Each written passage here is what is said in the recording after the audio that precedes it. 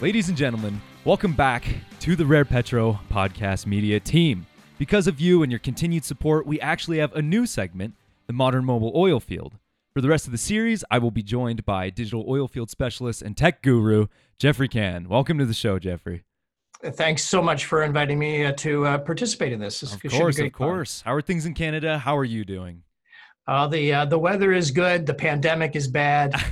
So situation normal for summer. Same thing here, minus the weather. We're seeing a few wildfires, but hopefully we're working through the worst of that. We are excited to bring you this series as it serves as a companion to the Bible of oil and gas tech. Bits, Bytes, and Barrels by, well, Jeffrey Can. Can you give the people a quick overview of what they can expect to find in the book? Sure. The book was written with the intent to introduce the various concepts associated with this wave of digital change into the and share how they will impact the oil and gas industry. So it's been described as the go-to book for anyone wishing to understand how to transform oil and gas using digital. And for younger audiences, so young professionals in the industry, the content will feel very familiar because it plays directly off of the social life that we all lead. But for those who are experiencing the industry, it's a real eye-opener around how digital will affect the industry. Perfect. And like I said, this podcast will serve to be a companion to the book as we expand on the technologies discussed in a 9-episode series, Everything Willing. And actually, let me get a little POV shot so you can actually see page 30. This is what we'll be talking about. Here we've got, phone up, high production quality here in the studio. We've got this graph, technology maturity on the x-axis, impact on the industry on the y, and we will be starting in this corner and working our way back to the origin. So, as you can see, top right, today we have cloud computing. That's what today's episode will kick off with. So, everyone has a general idea of what cloud computing is. You know, data goes up into the cloud, stored in the cloud, but can you give us a quick overview and explain the advantages, disadvantages, and uses within oil and gas? Oh, for sure. So cloud computing, we're all very familiar with it, even if we might not personally directly work in the industry that provides cloud computing. But if you interact with Uber or Airbnb or Netflix or Amazon, you're engaging with a computer system that is actually resident in what's called the cloud infrastructure. So cloud, the way to think about it is imagine banks and banks and banks of computer servers that are connected to the internet, providing everything from computer horsepower on demand for complex calculations, as well as storage of vast quantities of data.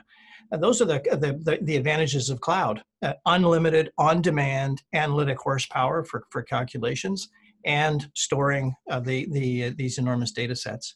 The advantage is that organizations do not need to stand up their own computer infrastructure, and they don't need to constantly invest to keep that infrastructure up to speed and modernized, because the cloud companies take care of that. And thirdly, when there is an urgent and immediate need to stand up some infrastructure to address some urgent either opportunity or an incident, it's far faster to stand up that infrastructure by provisioning it on the cloud than it is to order technology from a hardware supplier, because that often takes months before it shows up. The downside, though, is that once your infrastructure is migrated to the cloud, it's very, very challenging to see how you'll get it off the cloud. So once you've got petabytes and petabytes of data stored there, moving it around becomes more of a challenge. But the advantages in general outweigh the disadvantages. It's far cheaper, it's more secure, and it's available on tap. Of course. I'm glad you mentioned just how common it is, too, because my sister owes a lot of thanks to cloud computing because she's not dependent on Netflix, but it's definitely integrated into her life. So, all software, of course, isn't created equally in terms of quality or even just application. There are different services afforded by cloud computing, such as infrastructure as a service, platform as a service, and software as a service. What are the differences between these services? What does that exactly mean? It sounds like a whole lot of mumbo-jumbo up front, but how does it apply? Well, infrastructure in this case means computer infrastructure. So servers, telecommunications support, data centers. So the way to think about infrastructure as a service is you simply go and you purchase that as a service available to you. This is not that different from the outsourcing models of the past, except that the infrastructure itself, cloud infrastructure, is shared with many different organizations at the same time. Platform as a service, though, is where you may wish to engage with a computer offering on which you in turn create your business model. An example of this might be, say, Airbnb. Airbnb offers a platform where us as individuals can go and say rent a unit, a house for the weekend. But you could also build an entire business where Airbnb is actually servicing as your platform and potentially white labeled. This is as your service. I personally do this with my own service infrastructure where I run training courses. It looks like I'm running them on my website, but in fact, I'm using a platform that's available on the cloud. And third, software as a service is where I simply take an existing application I might have running, say, was on my own data center, and now I put it onto the cloud and run it in the cloud.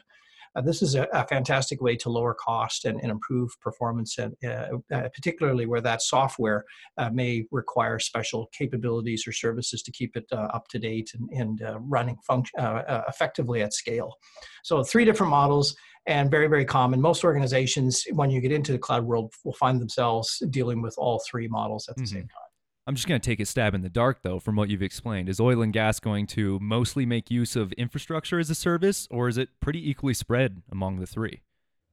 So far what I've seen is it starts with infrastructure as a service, as just a straight cost reduction play.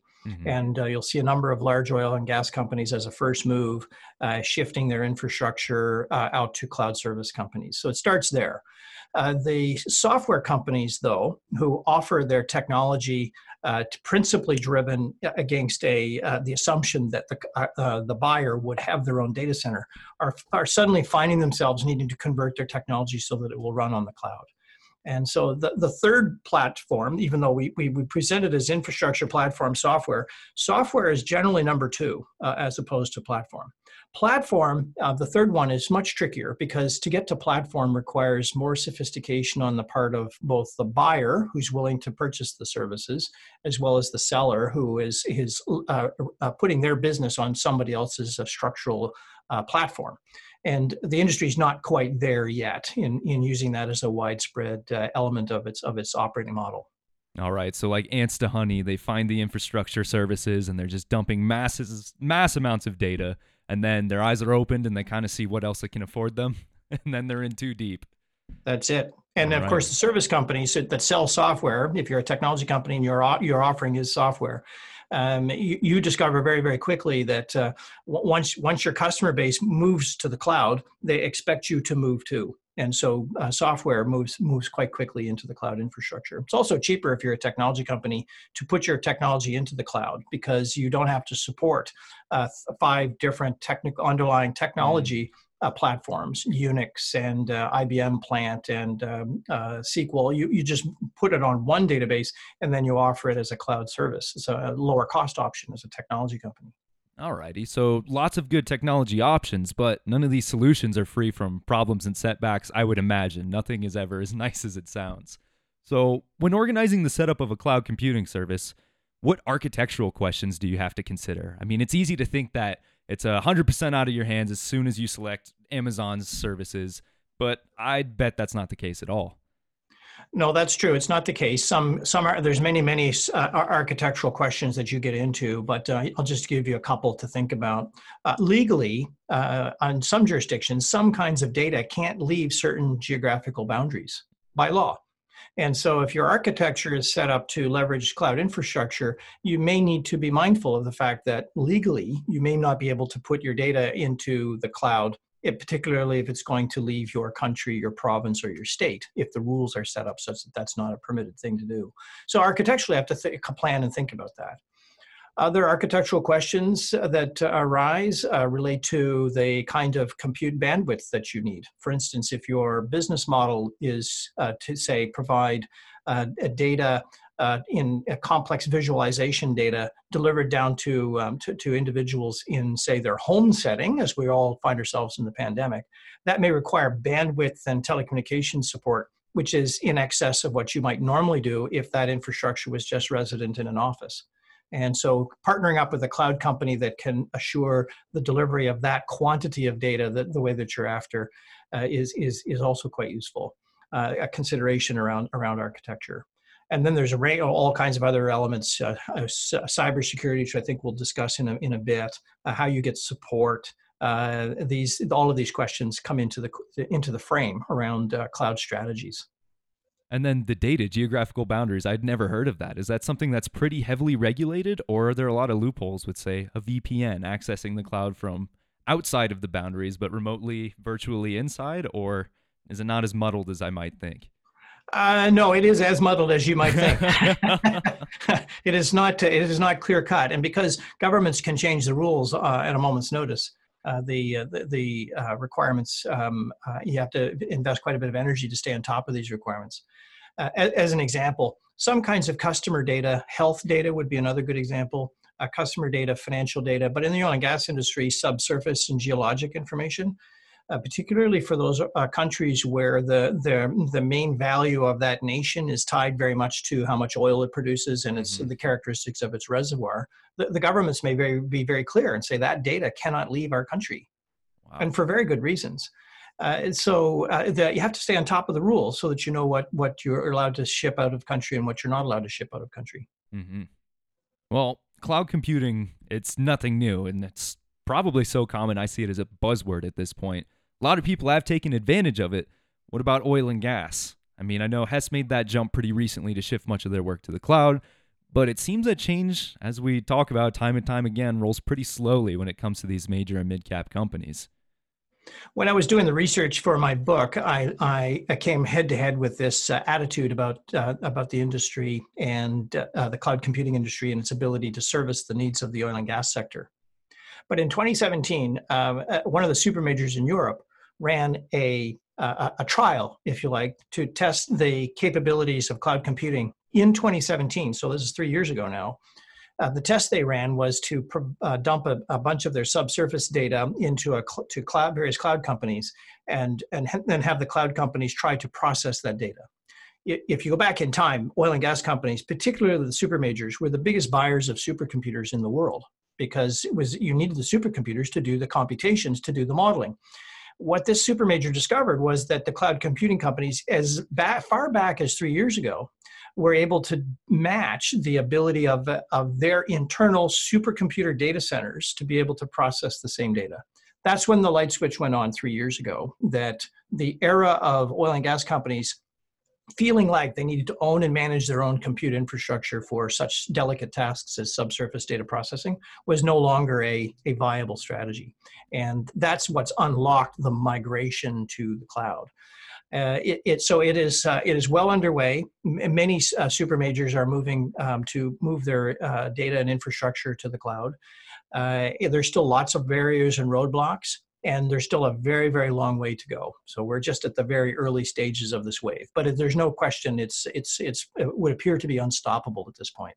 Unstoppable. Love to hear that. And then was that shift mainly a function of price, or was it just convenience and the space it afforded if they didn't have all of this data processing stuff on their facilities? Well, in 2017, it was absolutely a question of capability, not price. Because prior to that point, the amount of money that oil and gas companies were prepared to invest to do subsurface data processing was very, very substantial.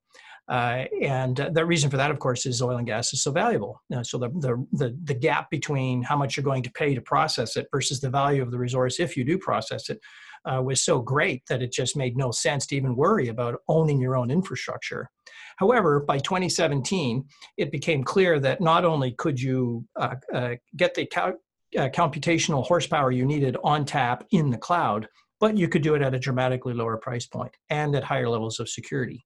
So at that point, the equation tipped over and it became very compelling to shift. Now it's a money question. It's not, it used to be capability, now is money. It is so much cheaper to do things in the cloud that it makes no sense, literally, these days, to continue to hold on to a supercomputer-based or heavy-duty infrastructure inside an oil company. It's very clearly time now to move everything to the cloud. Yeah, and you kind of mentioned that in the earlier chapters of your book. Is it Moore's Law, if I'm not mistaken, where things are going to get, well, much more efficient and eventually cheaper technology-wise, to where it's going to become a standard? Like you say, it's unstoppable. It's unstoppable. Yeah. There are two laws that I sketch out in the book. One I name quite explicitly, the other I do not. But the first law, as you touch on, is Moore's Law, named after Gordon Moore, who identified the phenomenon that over time, some things demonstrate an exponential rate of change. And that could be capability going up or costs coming down or a combination of the two. He noted it in the density of transistors on a circuit board.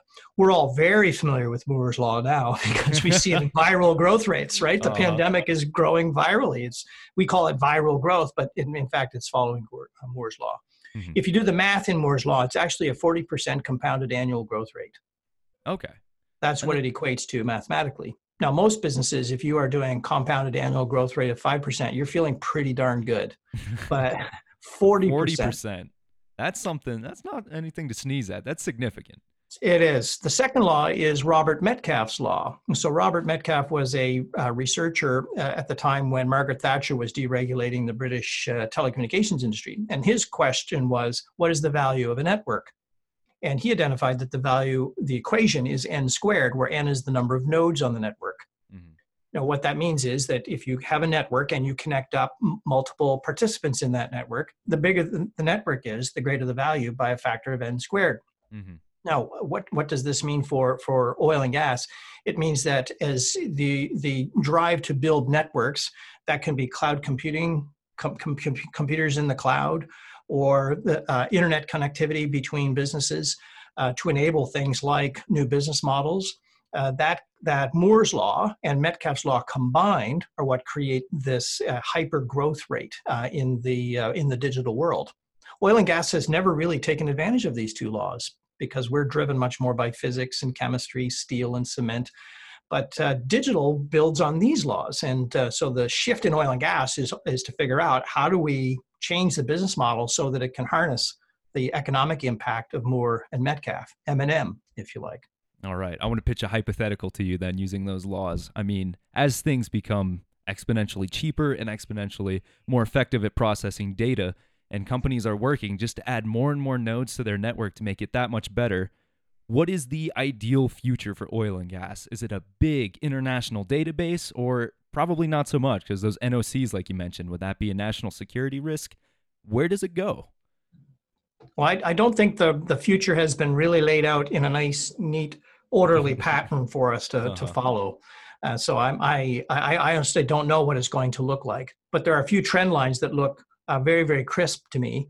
One is that the oil and gas industry will ever more embrace cloud computing and move more and more of its compute needs and infrastructure data into the cloud. That trend line looks unstoppable. That then in turn unlocks new business models, but we don't know yet what those new business models might actually look like. Mm-hmm. There's some hints. As an example, and this relates to the adoption of blockchain technology in the automotive industry. So you might say, well, what's that got to do with oil and gas? Well, oil and gas sells gasoline into the automotive industry. Yeah. We're big sellers of product into transportation. If we connect up cars using blockchain to create trusted autonomous actors in a transportation network, we fundamentally change how much gasoline we consume. Mm-hmm. There are studies that show that if you were able to displace all taxis in New York with a fleet of robotic, autonomous Uber vehicles driving by themselves, all of the transportation requirement for all of New York City could be met with just 8,000 cars. For all of New York City? For all of New York City. So if you take that mathematics and you extend it out, you can see that if we move from a current world in New York City where there are hundreds of thousands of cars to one where 8,000 satisfy all demand for all transportation, then you very quickly get to a point where, well, the demand for oil and gas is going to decline, and because we won't need that kind of transportation plan. Mm-hmm. And how do you enable that? Well, you'd have to have some way to connect up all of these vehicles and deliver that transportation service. How are you going to do that without things like cloud computing to allow you to do things like transact and bill and track vehicles and so forth? It's not conceivable that you could do it under our current infrastructure play. So, from what we've seen so far, clearly extends to other sectors such as transportation, like you mentioned. But in terms of oil and gas specifically, it seems right now it may be better suited for upstream. Can we expect it to expand to retail and transportation soon, or will most of the data and use remain centered around production and exploration? It kind of depends, and I know that's not a very satisfactory answer, but it does depend. As an example, because cloud costs have fallen so low, it's economically now quite compelling, regardless of where you're at in the industry, whether you're midstream or downstream or a pipeline or a refinery. Kind of doesn't matter. You can move your infrastructure to the cloud. Hmm. And so cost is going to be the driver as opposed to, does it make more industrial sense to be on the cloud one way or the other? Cost kind of takes care of that equation.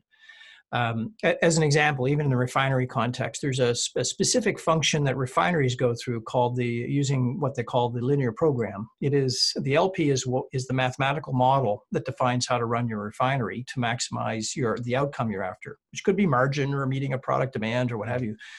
And in the current world, I can only run my LP once because I'm doing it on my own compute infrastructure at my refinery. But in a cloud world, you could actually run that LP dozens and dozens of times simultaneously.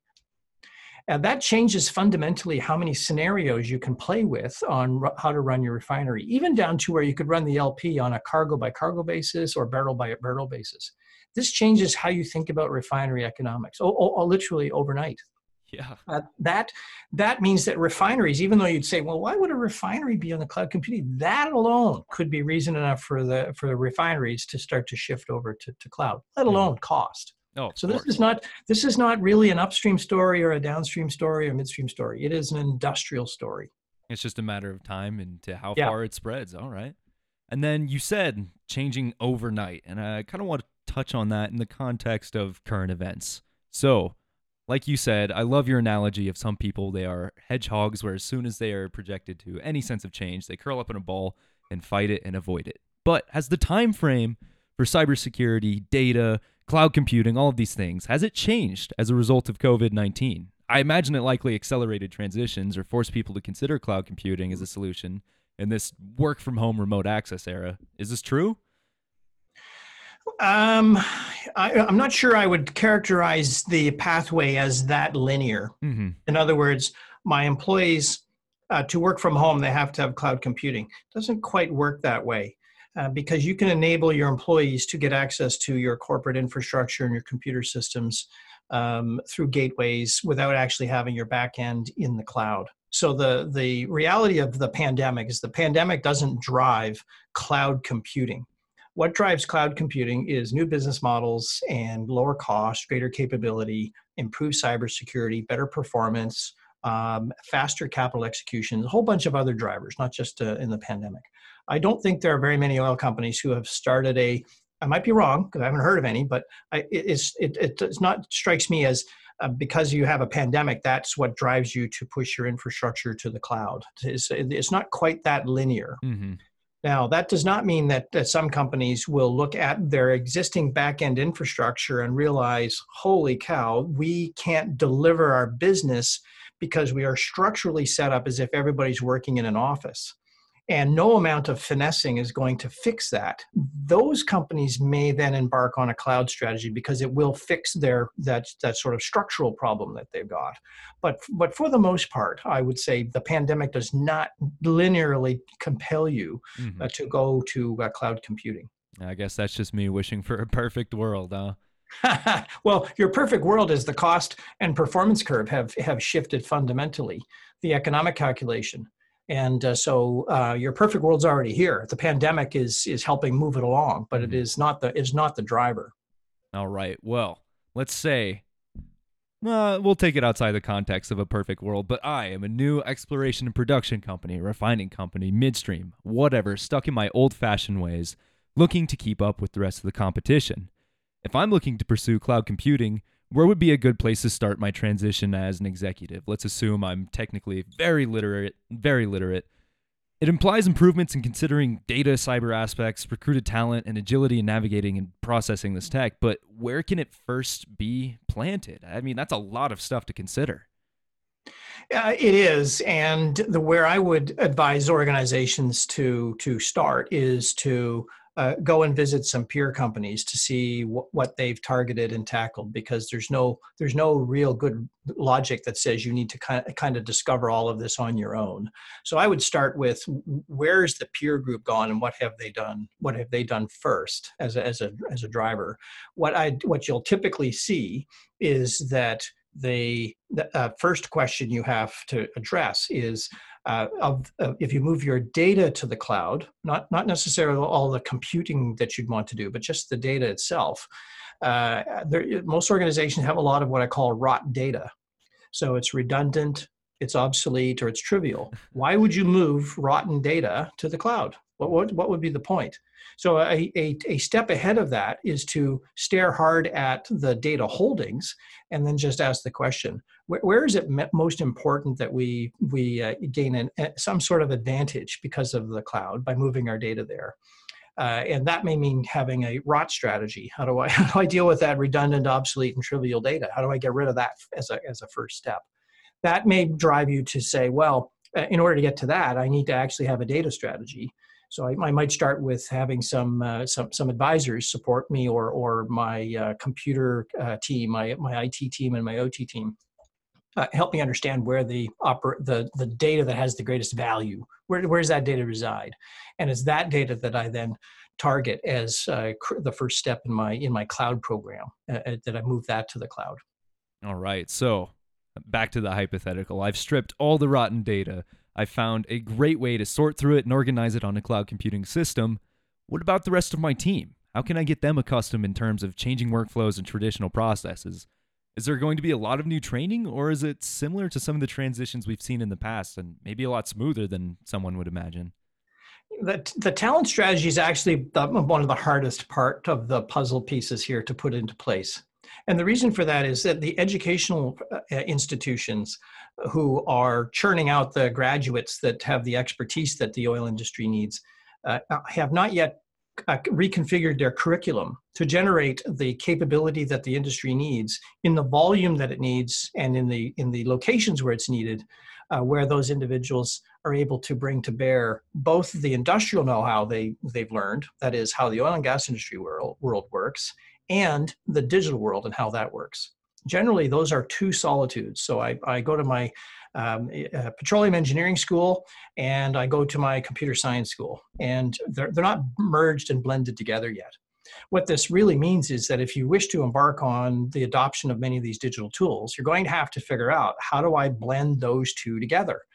And that may mean going to an industry that's well ahead of oil and gas, like financial services or telecommunications or entertainment, and getting those individuals as that background, who don't understand oil and gas, by the way, but they may understand data science and data management and digital. And then you marry those up with your domain experts, and you create that collaborative relationship where those folks work together to tackle the challenges associated with digital adoption. Yeah. That's the pathway that I see industry is going to have to go down, simply because there is a huge shortage of people who understand this, who are already inside the petroleum industry. No, I'd have to agree with you. I mean, I just graduated myself, and a lot of the work, data reduction, we did with Excel spreadsheets. I imagine we're reaching a point where that's not going to cut it anymore. So we have to marry, like you said, the technical context with the know-how to process that data, and those teams are going to be the most effective. Exactly right. Do you see someone in the future, maybe petroleum programs adjusting to match that goal, or maybe just data science reaching a point where they'll train contextually so they can go into an industry, making maybe an engineer obsolete? Yeah, very good question. I don't know how the educational institutions will play this out. But I can imagine the conversation internally in an educational institution where you say to the petroleum engineering school, which is already a jam-packed four-year program, which is hugely challenging for anyone to do, saying to the leaders and owners of that curriculum, you're going to have to you have to make room for new content. What are they going to jettison? And say, well, we're not going to do that anymore. It's tough to pick and choose there. Very, very challenging to pick and choose. And so I think the curriculums are going to have to reconfigure to create space for these courses so that the students can learn how to take advantage of these tools and marry them up with the domain knowledge. There's also the potential for the courses themselves. So imagine you're doing a reservoir modeling course. It's already very technical, but the instructor may be asked to inject digital concepts and thinking into that curriculum. Well, that requires the course instructor to become digitally smart. Ahead of that, that's a track that also needs to be laid out so that we can achieve that. Once you start to think about it in these sort of sweeping terms, there's great compelling industrial logic here, but the actual execution of it is going to take a great deal of time. No, of course. The future of cloud storage and mass data computing is going to be beautiful. It's just a matter of getting everyone there. But when it gets there. Back to my hypothetical. I'd like to talk security. I mean, I know a lot of this data, as you mentioned, can be very sensitive and even a question of national security for some people. Will cybersecurity afforded by cloud computing be greater or less than the quality that a company making the transition may already be accustomed to? In the main, the cloud computing companies are more secure than individual companies. In the main, now it's not 100% accurate to say that all the time, because there are lots of examples of cloud companies and cloud services that have been penetrated by hackers. But once certain kinds of vulnerabilities are detected within one cloud company, it's very, very quick for that information to make its way around to all of the other cloud service companies to patch the problem area up. And because of the business model is so dependent on reliable services and reliable support, the cloud companies are highly motivated to stay on top of the patch requirements. It is, and so as a result, they are superior in that regard. Whereas the individual company might have just 10 IT professionals supporting all of the computer infrastructure, and maybe there's a part-time cyber professional. It's very easy to see how that company might be unable to keep pace with the amount of cyber activity that's going on out there. So from my vantage point, I would place a higher level of confidence in the cloud computing companies to provide the adequate cyber support that I need for my company. All right, but corporate governance, I've adopted it. I feel safe. I feel secure. I'm using it. Things are going great. But like those laws you mentioned, technology will only get cheaper and more effective. How can it be assured that the importance of this tech officer's decisions are not overlooked as the cost of the service is reduced? Does this catch a bad rap for its comparatively low cost in the cash flow sheet? Well, what you're touching on, though, is a really important question around technology governance in organizations. And this is actually not limited or restricted to cloud, to be honest. It's actually a far larger question around governance. But in general, the leading organizations take a much more broader view of governance over its investments in technology and infrastructure. And that includes investments in digital. As one of my clients used to say, a problem shared is a problem solved. And so a governance structure where you take a specific problem, such as how do I maintain pace with technical advancement, you engage more broadly in your organization to talk through what has to happen. It means you surface answers better and faster and with greater agility than those organizations that lack that governance and just leave it in the hands of one or two individuals. So good governance structures are really important in this new digital world. And then we've got a whole lot of energy professionals and students that do listen to this podcast who may want to better position themselves to understand these technologies. I mean, outside of buying this book, of course, should they pursue specialization or just a general understanding of what cloud computing can enable? What risks should they be aware of?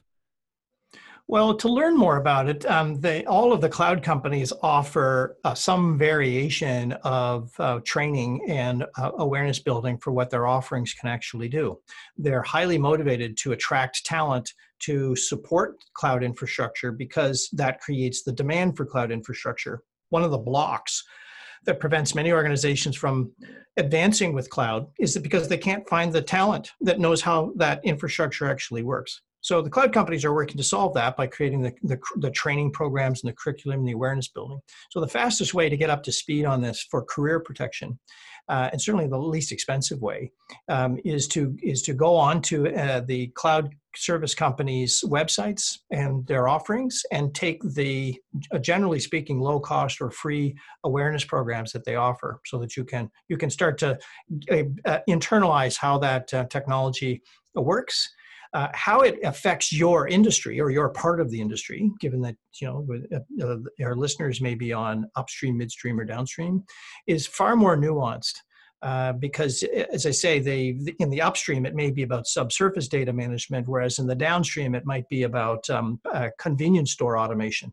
So in that case, you have to be more surgical around where you learn about how cloud impacts your industry. But it would start with the basics, which you can get from most cloud companies. All right, that's some great advice, and probably advice I'll be taking advantage of myself, because I was not familiar with that before. But I think that hit all the points that I wanted to bring up about cloud computing. I mean, you as the expert, is there anything else you'd like to highlight?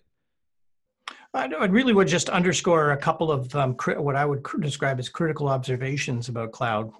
There's no U-turn ahead. This is not a question of taking a risk that somehow, if I embrace cloud, I've created a risk for myself. There's a far bigger risk by not embracing cloud. So there's the first point. There's no U-turn ahead. Standing pat is not a good strategy. On the other side, though, the upside, which we haven't talked about as much, but what gains do you get from it besides from cost reduction and so forth? It's the enablement of new business models, which is the big prize here. And so for young people who are listening, as well as industry executives who are tuned into this, that to my mind is the biggest prize as well as the biggest risk. And much of it is going to be enabled by cloud computing. All right. Well, I think that concludes the first episode of the Modern Mobile Oil Field then. You can follow the development on this podcast by following both Rare Petro and Jeffrey Can on LinkedIn. And in addition, you can find this podcast between SoundCloud, Apple Podcasts, Spotify, but I'm sure you're already listening on one of those platforms, so I'll let you keep at it. Finally, I cannot recommend this book enough. I mean, sure, I had to read it to be able to be literate for these interviews, but it is fantastic. We do get into some nitty-gritty details on the podcast, but there is a great broad understanding in bits, bytes, and barrels. This podcast makes a good companion, but it will never replace the book. Jeffrey, where can our listeners find themselves a copy? It's available on many online bookstores. At least 100 online resellers carry the book. It is print on demand, which is a digital innovation, as it turns out, which was very appealing to me since when I was putting the book together. But it's print on demand, which means you can't buy it in a bookstore. You really only can order it online. And once you place your order, it gets printed. There's no inventory anywhere in the system for the book. So that's how you get it. You go into Amazon or your favorite online bookseller, wherever you are in the world. There's also an audio version of it on Audible and Amazon and iTunes. And there's a soft copy of it on a whole other range of platforms if you want to use a Kindle reader or some other way to get access to the book.